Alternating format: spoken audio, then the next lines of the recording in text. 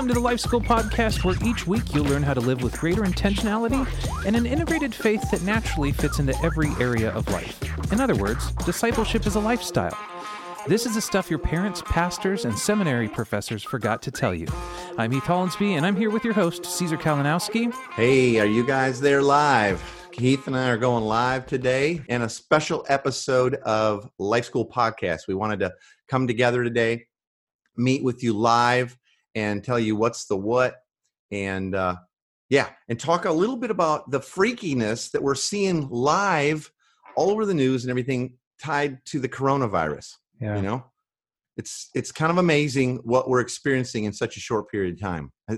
How are you guys doing, Heath? Are you guys all healthy and good to go? Or yeah, we're healthy. Right as of right now, we're healthy.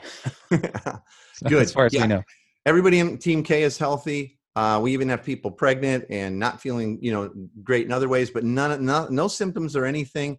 Of course, I don't even know anybody who knows anybody. So praise God for that. But I know it's a real thing. It's happening. There's plenty of news out there on both sides of this issue where people are saying, "No, it's not real." Yep. And I know the church is trying to decide how do we respond? And I'll tell you what, in this state where we live in Washington, the state has said no gatherings of any type, like games, concerts, sporting events, shows, or even church gatherings over 250.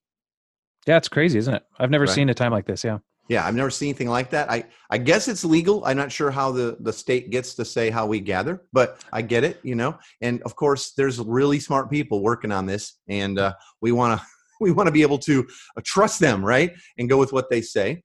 But then I know in other states it hasn't happened yet. A lot of states has kind of come with this. In New York, it's a 500 person limit, but if you're less than 500, you have to meet at half capacity, like whatever your occupancy permit is.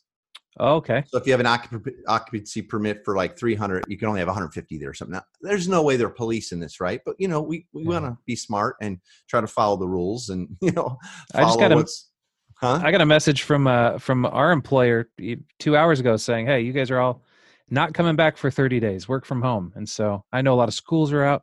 Yeah. And in the Seattle metro area, even down here in Tacoma, 6 weeks mandatory ban. They're not going back till April. So it is a big deal. It is a significant, people are pumping the brakes on many different things. And it's going to be a huge economic blowout from this as well, right? We know of companies that are shutting their doors because no one's showing up. I think when it's all said and done, that'll be the bigger impact crisis. It really will. Now, not that loss of life isn't more, like that any life lost over something is not worth the amount of money. I'm not trying to say that, and I won't suggest it at all. Now, but I do think, and really the reason I want to talk about this is I believe that we are right now presented with an opportunity as the church, unlike anything that we've probably seen in our lifetime. I really do. And I think it's an opportunity to truly glorify God and bring the reality of what salvation is and freedom and our faith and the kingdom of God to bear, and make that real for people in ways that they've never seen or heard of or experienced. I really do. I really do. And so there's all kinds of responses coming out of the church though right now, and how they're going to gather or not gather. And we'll talk about some of those and some of our thoughts on that. But there's also some crazy stuff coming out, isn't there? Crazy stuff from crazy people. I don't know if you've seen like the Kenneth Copeland video out there, but Kenneth Copeland is this kind of a very charismatic Christian pastor who was trying to kind of lay hands on the TV screen the other day and heal people of coronavirus. And so I think there's a healthy time too. I'm going to say that's wacky. Crazies. Okay. I'm going to say that's wacky. We get to pray for people, but laying hands on a TV screen and did he lay hands on his neighbors? Anyway. Yeah, passing out the blessing via airwaves. Yeah, that's kind of some crazy. That's some crazy. I don't think that's our response, and I don't think our response is to say that it's a complete conspiracy. It's one political side trying to dodge another. I'm sure that people are jockeying for political position through all this, but that's everything. Yeah, and I think it's extra sad when it has to do with loss of life and sickness and fear. Yeah. But unfortunately, those are the times we live in. Caesar, I'm kind of curious, and what you're saying, you've obviously, we call you the older buck who's been around a bit longer. The older than brother. Me. Come on, man. The older brother.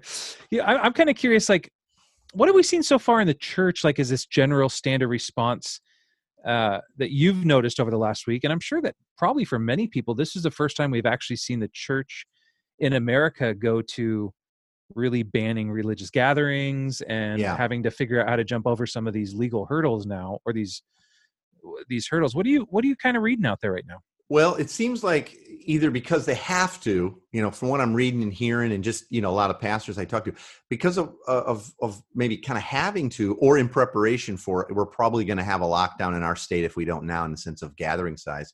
I'm hearing, people are starting to either change the way they gather pretty significantly, or they're shutting down their gatherings, for X amount of weeks or until further notice. And they're starting to do live streams and things like that, right? Mm-hmm. Now, I've read a lot of articles attempting to help the church prepare to gather, amidst this outbreak.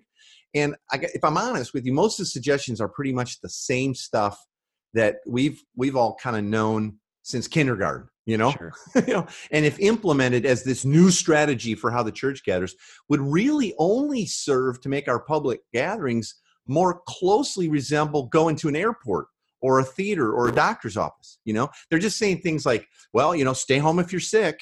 Sure. Yep. That we did that, for the last 30 years with our kids growing up, right? And we told people that, make sure you wash your hands a lot, especially if you've been out in public. Hey, I think we know that, right? We've all been doing that. And it's still a really good thing.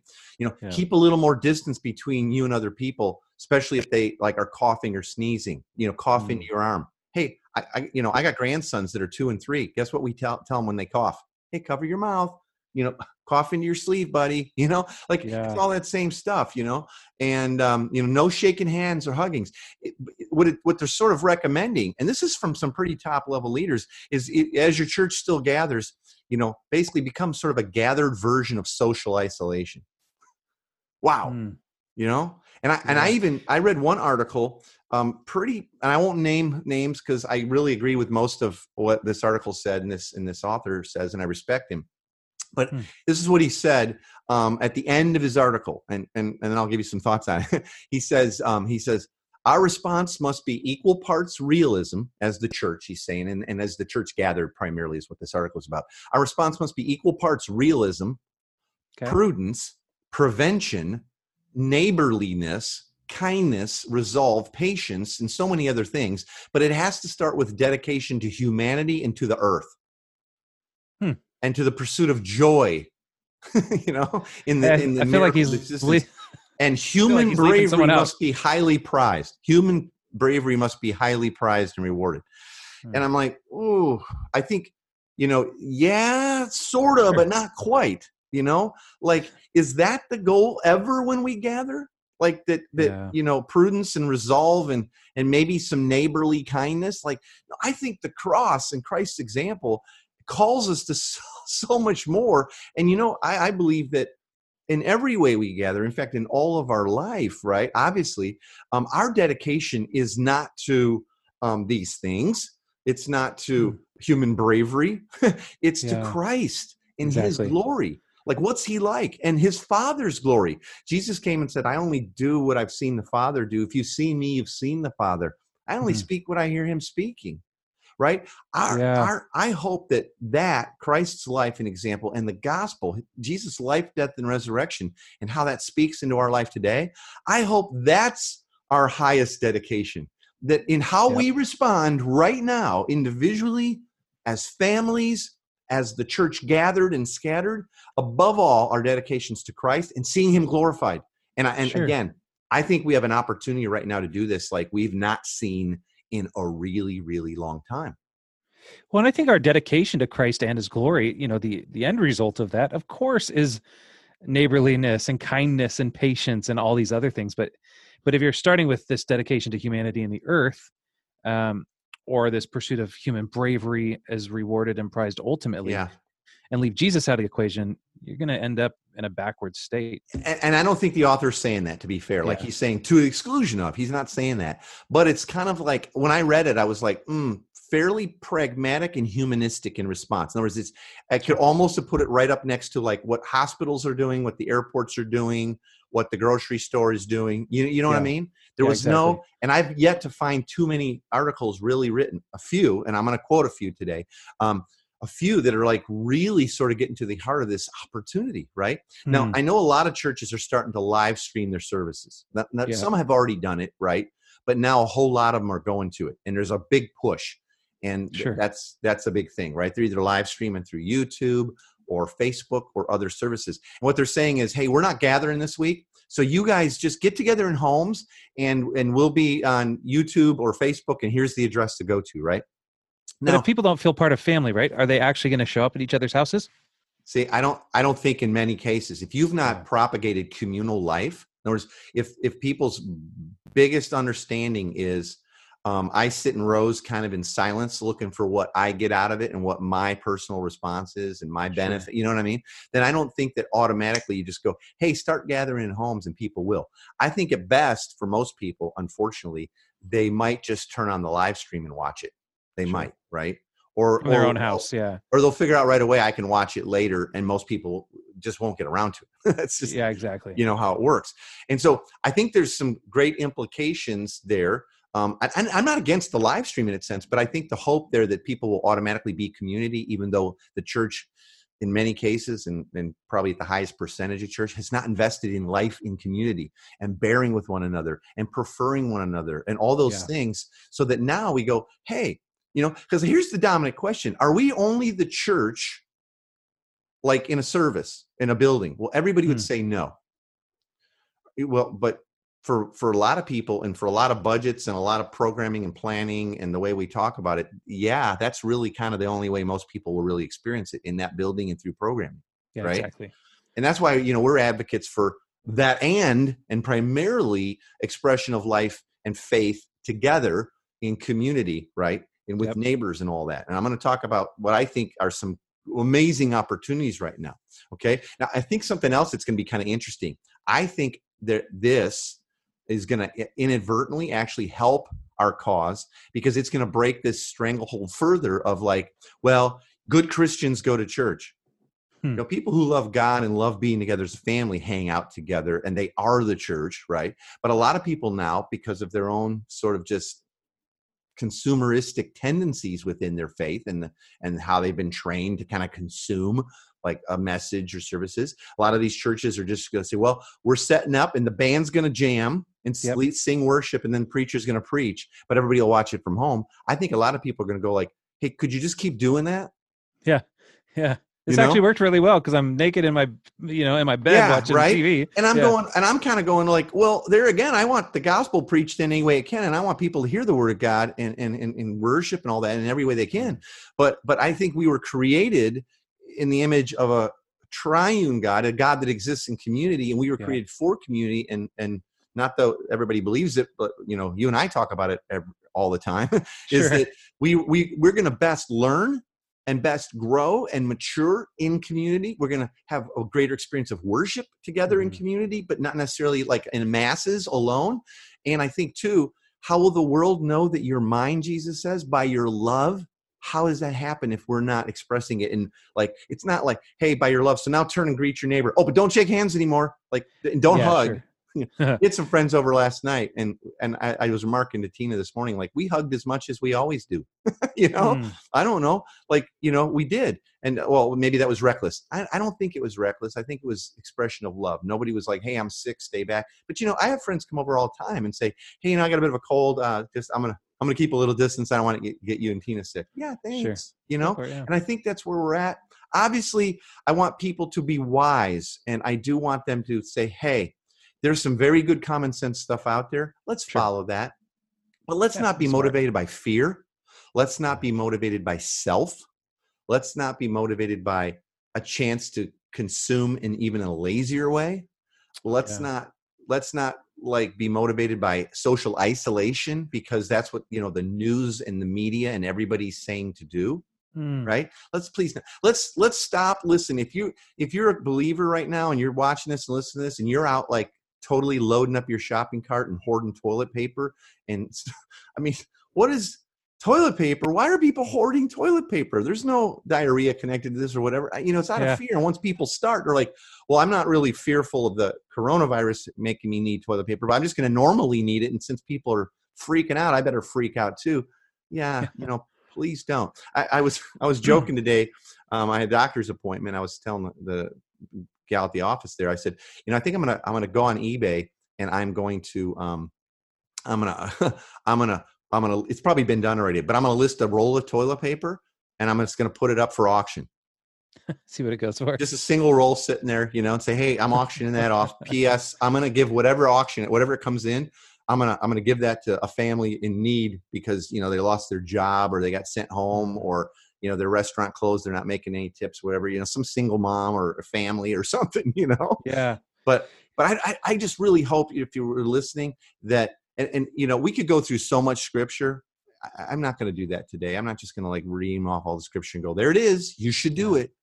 Hey, we get to live differently every day, but I think this presents this sort of wake-up call for us to say, hey, we really are going to choose in the midst of great fear and anxiety and and selfishness and hoarding and all that. We're going to choose to be and exist and invite and live in such a way that people experience the love of God in community like never before. I think we get to. I love that, Caesar. The other thing, as you're talking there, I'm thinking about is that while this is new for us, and you even mentioned that Andy Crouch kind of helped peel back some of this. Yeah, really, some really good stuff he's been talking about on this. Yeah, but we're not the first ones to have to go through. I mean, when you look back and think of plagues and that sort of stuff, what we're experiencing now is unfamiliar to us. But in the history of the church and even the history of civilization, this is not shocking, right? No. Plagues and sickness and illness has hit forever, and I think this one might just serve up like a genuine revival of Christian faith and discipleship and renewal of our church. Because, like I said a minute ago, people are scattering, and if we could keep talking to folks and convince them this is a great opportunity to be the church. Now you can't go to church, right? But you're absolutely right. This is not new, but praise God, we live in a time with healthcare, right? Yeah, exactly. And all kinds of opportunities. And for most people, they will not get this virus, I believe. And I think for most people who do, they're not going to get any more sick than a cold or a flu from what the experts are saying. Yet there are those who are going to suffer and die, and there have been, but fortunately, most people are going to get great care and maybe even avoid this, right? But let's just think back for a second. Think about the Roman world. We think back to early church, the founding of our faith. The Roman world at that time was full of plagues, okay? Epidemics regularly were just wiping out cities and region, all right? Sure. And though ancient people didn't necessarily understand how it all worked back then, they knew enough to flee the city, and get out of crowds. They were smart. Socially isolate if you can afford to, right? And so the first Christians, though, who saw themselves as God's family, right? As the household of God within their city, like a city on a hill kind of thing, right? A city within a city. They didn't flee the plagues. The Christians didn't. They stayed. They served. There's a cool book called The Rise of Christianity, and the author, who's a sociologist, Rodney Stark, he has this argument, and it's all based on statistics and stuff, that this commitment of the early church to stay and serve people, provide meaningful care to people who were afraid and sick and stricken by plagues and illnesses, was by itself, if not the major, it's seriously a major contributor to the growth of the church in the first centuries of the Common Era, And so guess what? Think about it. After you've recovered from the plague or this great sickness and fear and all that's going on, after all, where would you look for hope? Would you look to the government or the news programs or the media that stoked your fear and suggested isolation as your remedy and for your hope, and your cure? Or would you look to the household and the neighbors who brought you food and water and toilet paper and hand sanitizer and care and concern and themselves, even maybe at a risk or a great risk to themselves? Who would you look to? That's human. See, there's a lot of fear right now. And perfect love, Scripture says, casts out fear. Amen. Perfect love, right? And so when this plague, when this virus, when this outbreak, when this pandemic, that it's been termed fairly, I think, has passed, what will our neighbors remember of us?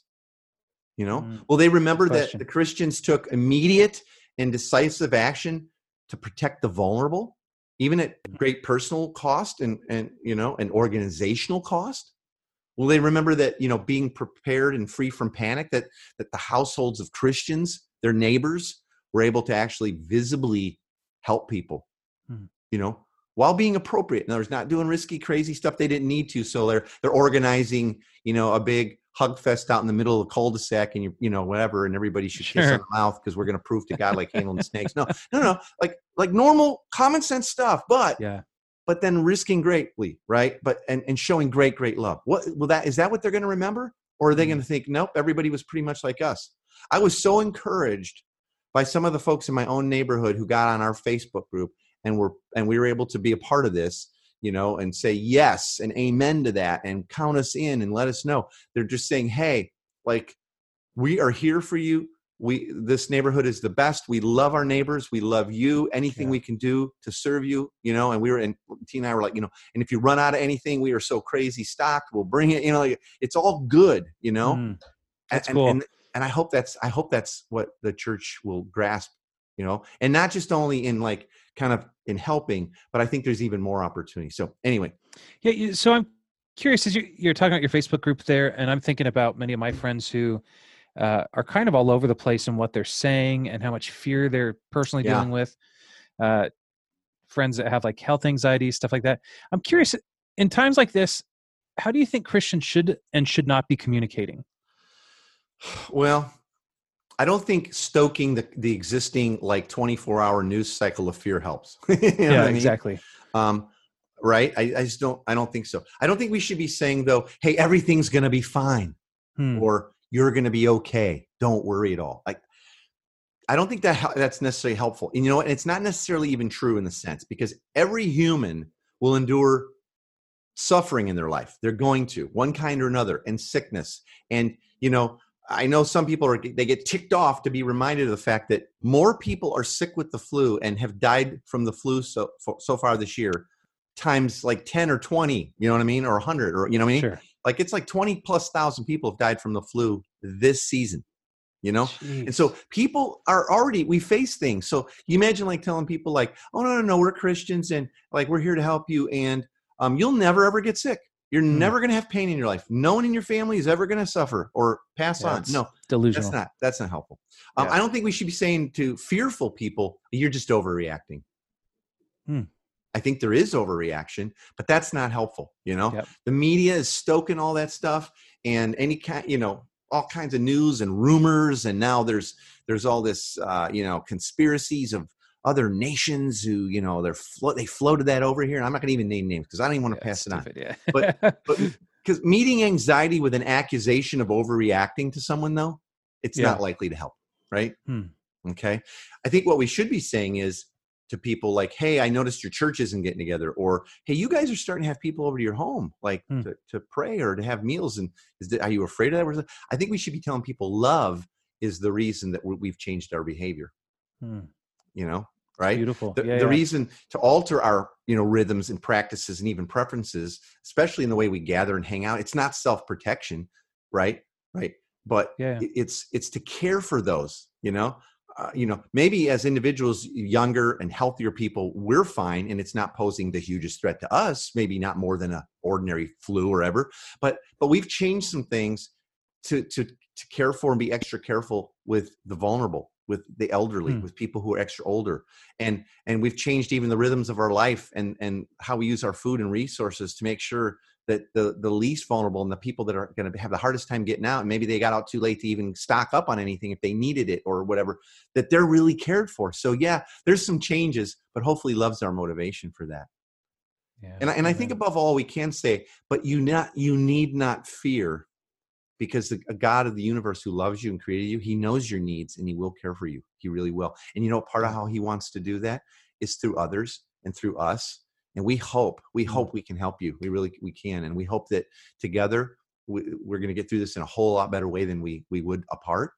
And so there's not necessarily need to be fear. The only thing to fear, as Jesus said, is the one who can cast your body and soul into hell. Now I'm not leading with that message, but to other Christians, I would say that's really your only fear is the one who is sovereign over us, and who, if he removed his grace, then we'd be all in a hurt, right? Like we'd all get deep trouble, what we deserved. But he's not. He said he won't. He'll never leave us or forsake us. That's what we need to be communicating, right? Okay. So this also kind of reminds me, as we talk a lot about on Life School, the 4Gs, like this could be a really great opportunity, a perfect time to actually get in the rhythm of practicing the 4Gs. And I'm wondering if you mind walking us through those again here real quick. Yeah, really quick, because that's a great idea though, Heath. Super good time to focus again on the truths of God, right? And then when we don't believe these four things, they lead to all kinds of fear and sinfulness and selfishness and all kinds of stuff. And so I'll do it real quickly. Folks can dig through and get a deeper dive into the 4Gs. These come from Tim Chester, actually, in his amazing book, You Can Change. But we've talked about it a lot and how we use it in community and gospel fluency. So the first of the 4Gs about God is great, right? So I don't have to be in control. I can trust him. Though, because often we'll say, well, God is great, but he's going to need me hoarding toilet paper and dousing everybody around me with hand sanitizer. Sure. No, I don't think so. So for me, right away, as soon as this thing weeks ago was hitting, I was like, God, you're great. You're powerful. You're sovereign. You're in control. I don't have to be.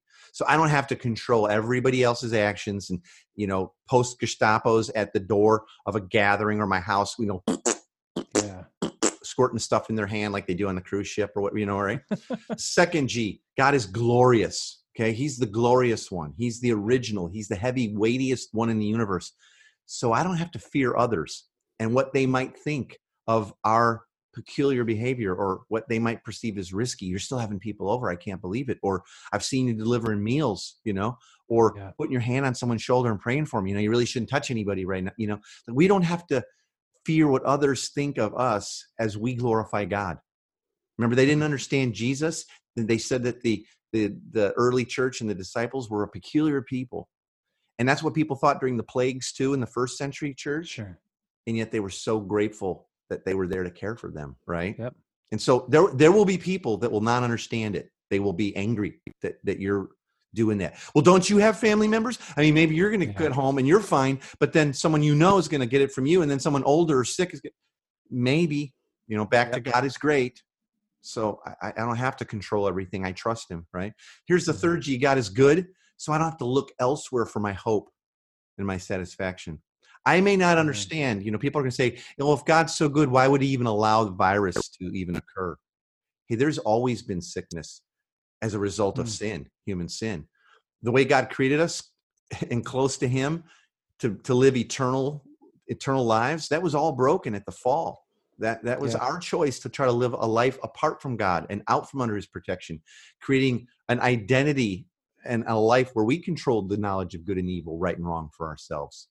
And so this is not God's doing, but God is good, and he will glorify himself, and he will strengthen our families, and he will strengthen our church and our nations, I believe, through this. You can already see, man, I was literally almost in tears watching some live news feeds of what's going on and the amount of businesses and individuals and corporations and governmental things going on in our nation. Yeah. Right. I was watching it, teared up, going, thank you, God. And thank you that the stock market quit falling. And I don't have any money in stocks. I don't buy stocks, but I don't have any money to put in them. But I was just grateful because those finances represent jobs and care, and fear or lack of it and all that. So God is good. So we don't have to look elsewhere for our hope. Right. And though I wasn't looking to my government and those businesses for hope, I was grateful to God, because I know he's working it out. And I saw that as evidence of his grace, which is the fourth G. God is gracious. And so I don't have to prove myself or earn his love, right? God's not punishing you or me or the world or whatever, or anyone with this virus. That's not happening. His grace, his unmerited favor is available in full measure today, right now, for all of us. Grace.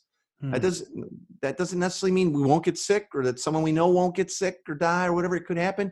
People are dying all the time. It's an aspect of sin in the world.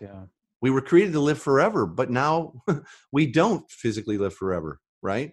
Spiritually, God's work and work that all out at the cross. And someday we're going to have restored bodies and all that. And we don't have time to get into that. But God is gracious, so we don't have to prove ourselves or think we have to earn his love. Or like, well, if I do these things, or like some things we're going to suggest, like I better do those, otherwise we might get sick. No, God is gracious. We have his unmerited favor. It was all bought and paid for at the cross. We have his love. We have his forgiveness. We have his acceptance. We have his care.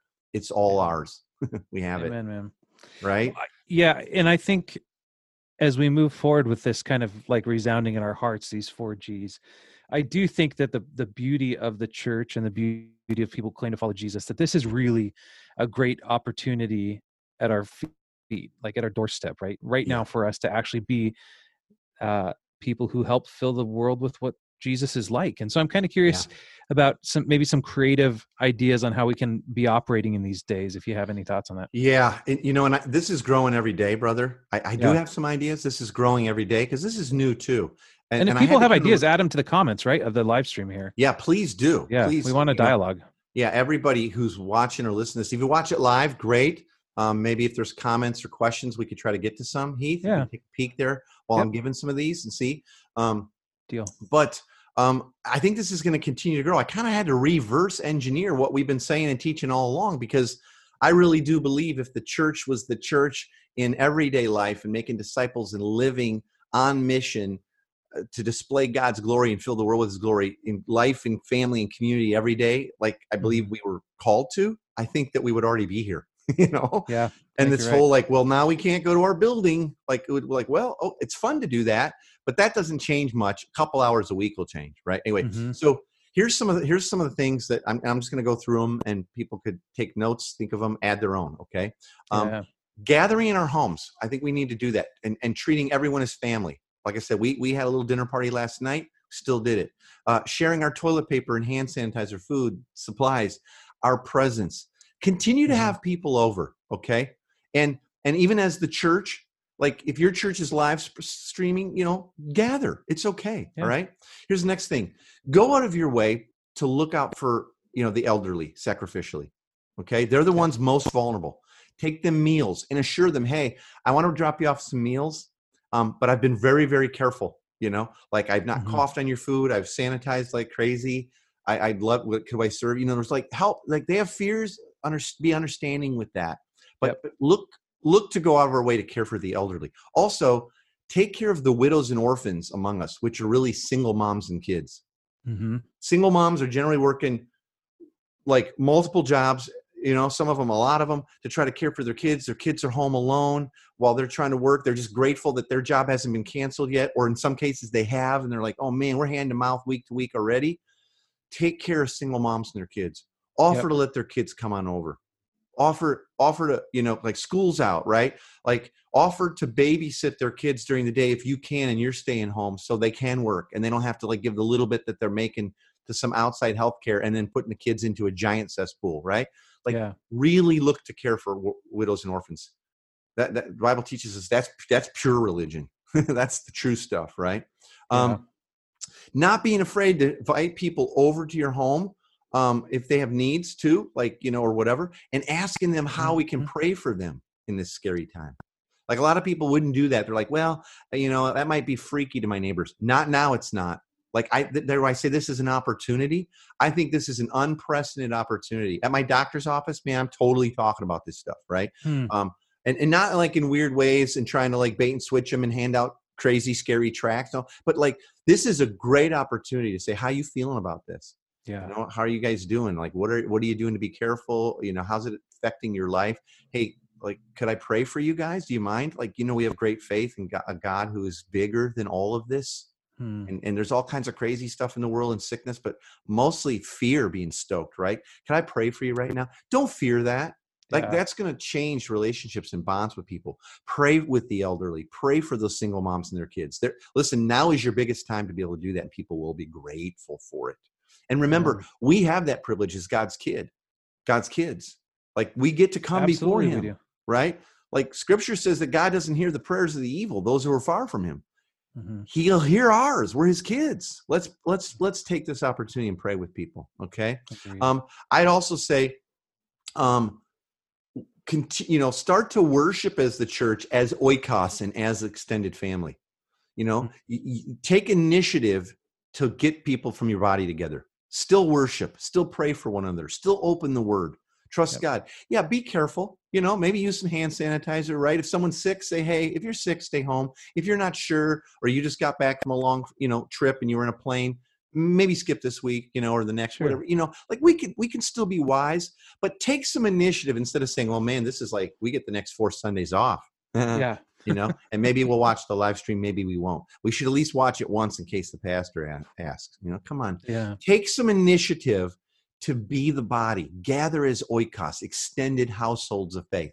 At least if you have a small group or a missional community, get together an extra day of the week just for the sake of worshiping and praying for one another, right? Do that, okay? Yeah, or if you're going to gather, right, and have the live stream, if you're going to live stream, like, why not do a meal together while you're doing it in someone's house? Make it more than just coming together for a quick gathering, but actually make an event out of it where you can actually build towards a family oikos. And I know some of you are like, oh, that's too scary. We're all going to get sick.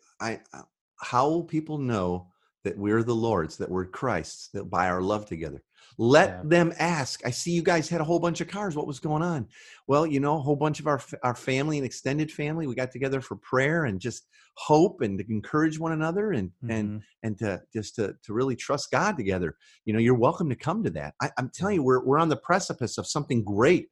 We can be, really can. I want to encourage people too, if you're watching this or listening to this, change some of your prayer time to not just, asking God for like toilet paper or stuff, or to don't let us get sick or whatever, get to, okay. But start to ask God who specifically you can serve and bless right now. We teach in our coaching times and with people that, we've trained in discipleship to ask, what's next, Lord? Who specifically would you have us bless and how? Yeah. See, he knows perfectly. You might not even know. And he might say, that family over there, you don't know this, but the husband's out of town and the wife's home with the kids alone and she's pretty freaked and he's kind of stuck in another country. Or when he gets home, they have to kind of like isolate him. So she's going to be single momming it for a while. And she's, ask God more and more now, Lord, who would you have us bless and how? Yeah. Okay. Right. That's good. Here's another thing. Continue to celebrate, right? Keep throwing birthday parties, right? Celebrate new birth. Keep celebrating all the good that God continues to do, and don't like have our whole life focused on the few things that might maybe happen. Yeah. Okay. That shows a complete, utter lack of trust and faith. It really does. It really does. Continue to celebrate. Continue to have parties. There again, be smart. Continue to do that, right? Continue to celebrate God's extravagant blessings in our life. Okay. Yeah. And here'd be the last thing I'd say. Take a break from TV and media and the things that stoke your fear and separation and isolation anxieties, and really start to maybe practice a true Sabbath where you're intentional about resting in Christ and his completed work and rehearsing your blessings and all the things that are going great, and continue to, and the fact that we have amazing healthcare and a government that cares and tries and protects the best that they can, just remember all that and then take a break from media, like don't just keep putting gas on the fire of fear and all that. I've watched so much news. They say the same thing over and over and over and over and over, and it just gets scarier. And they're just, I feel like the news and media, they're just waiting for the next bad story to report so they can report and go, oh, we got something new to say. Yeah. Maybe it's not good for your soul, right? Yeah. Take a break. Yeah. Turn down the heat a little bit. Yeah. All right. How do you want to end this thing? Because I don't think we're going to do a big three this week, but I know we did kind of, there was a prayer that you found to be super helpful. I think people can, who, if you're a regular listener and you're hearing this sort of, special extra episode, you have your own big three takeaway. All right. There's plenty in that, and I would say, hey, like, take a moment too, in your phone or with a piece of paper, or if you're listening to this with anybody else, write down, at least your big takeaway, like actionable takeaway, like, hey, you know what? That's for us. Or write down your big three. Okay. That's what you get to do. And you could share them, either, here on my Facebook page or in the Life School podcast group on Facebook, depending on where you're seeing this. Okay. But let me end with a little prayer. A brother reminded me of this week, Ben. Thanks, Ben. This comes from the Book of Common Prayer, and millions of people worldwide read this all the time. But here's what it says, and we can end with this. It says, Look mercifully, O Father, on our infirmities, and for the glory of your name, rescue us from all those evils that we now endure.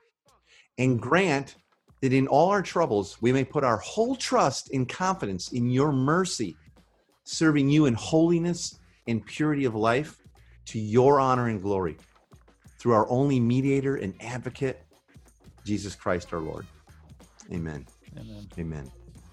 Caesar, great doing this bonus episode with you. I know it was helpful for me, and I'm sure it was helpful for many who will continue to listen, both on live stream that have been with us right now, but also into the night as we sleep, and people log in and get to kick back and watch a bonus episode of the podcast. Yep. And or hear it. It'll be in the feed, so all that too. Yeah. And then there'll be our normal episode will be on Monday, and we'll see everybody there. Please, again, leave any thoughts or comments you have, questions. Heath and I'll kind of monitor all that stuff, and we want to stay engaged. We need you. We need each other. We get to be the church during this time, even if you don't get to go to church, which never really works anyway. Okay. So thanks for listening. Thanks for watching. Please share this. Okay. And we'll see you real soon.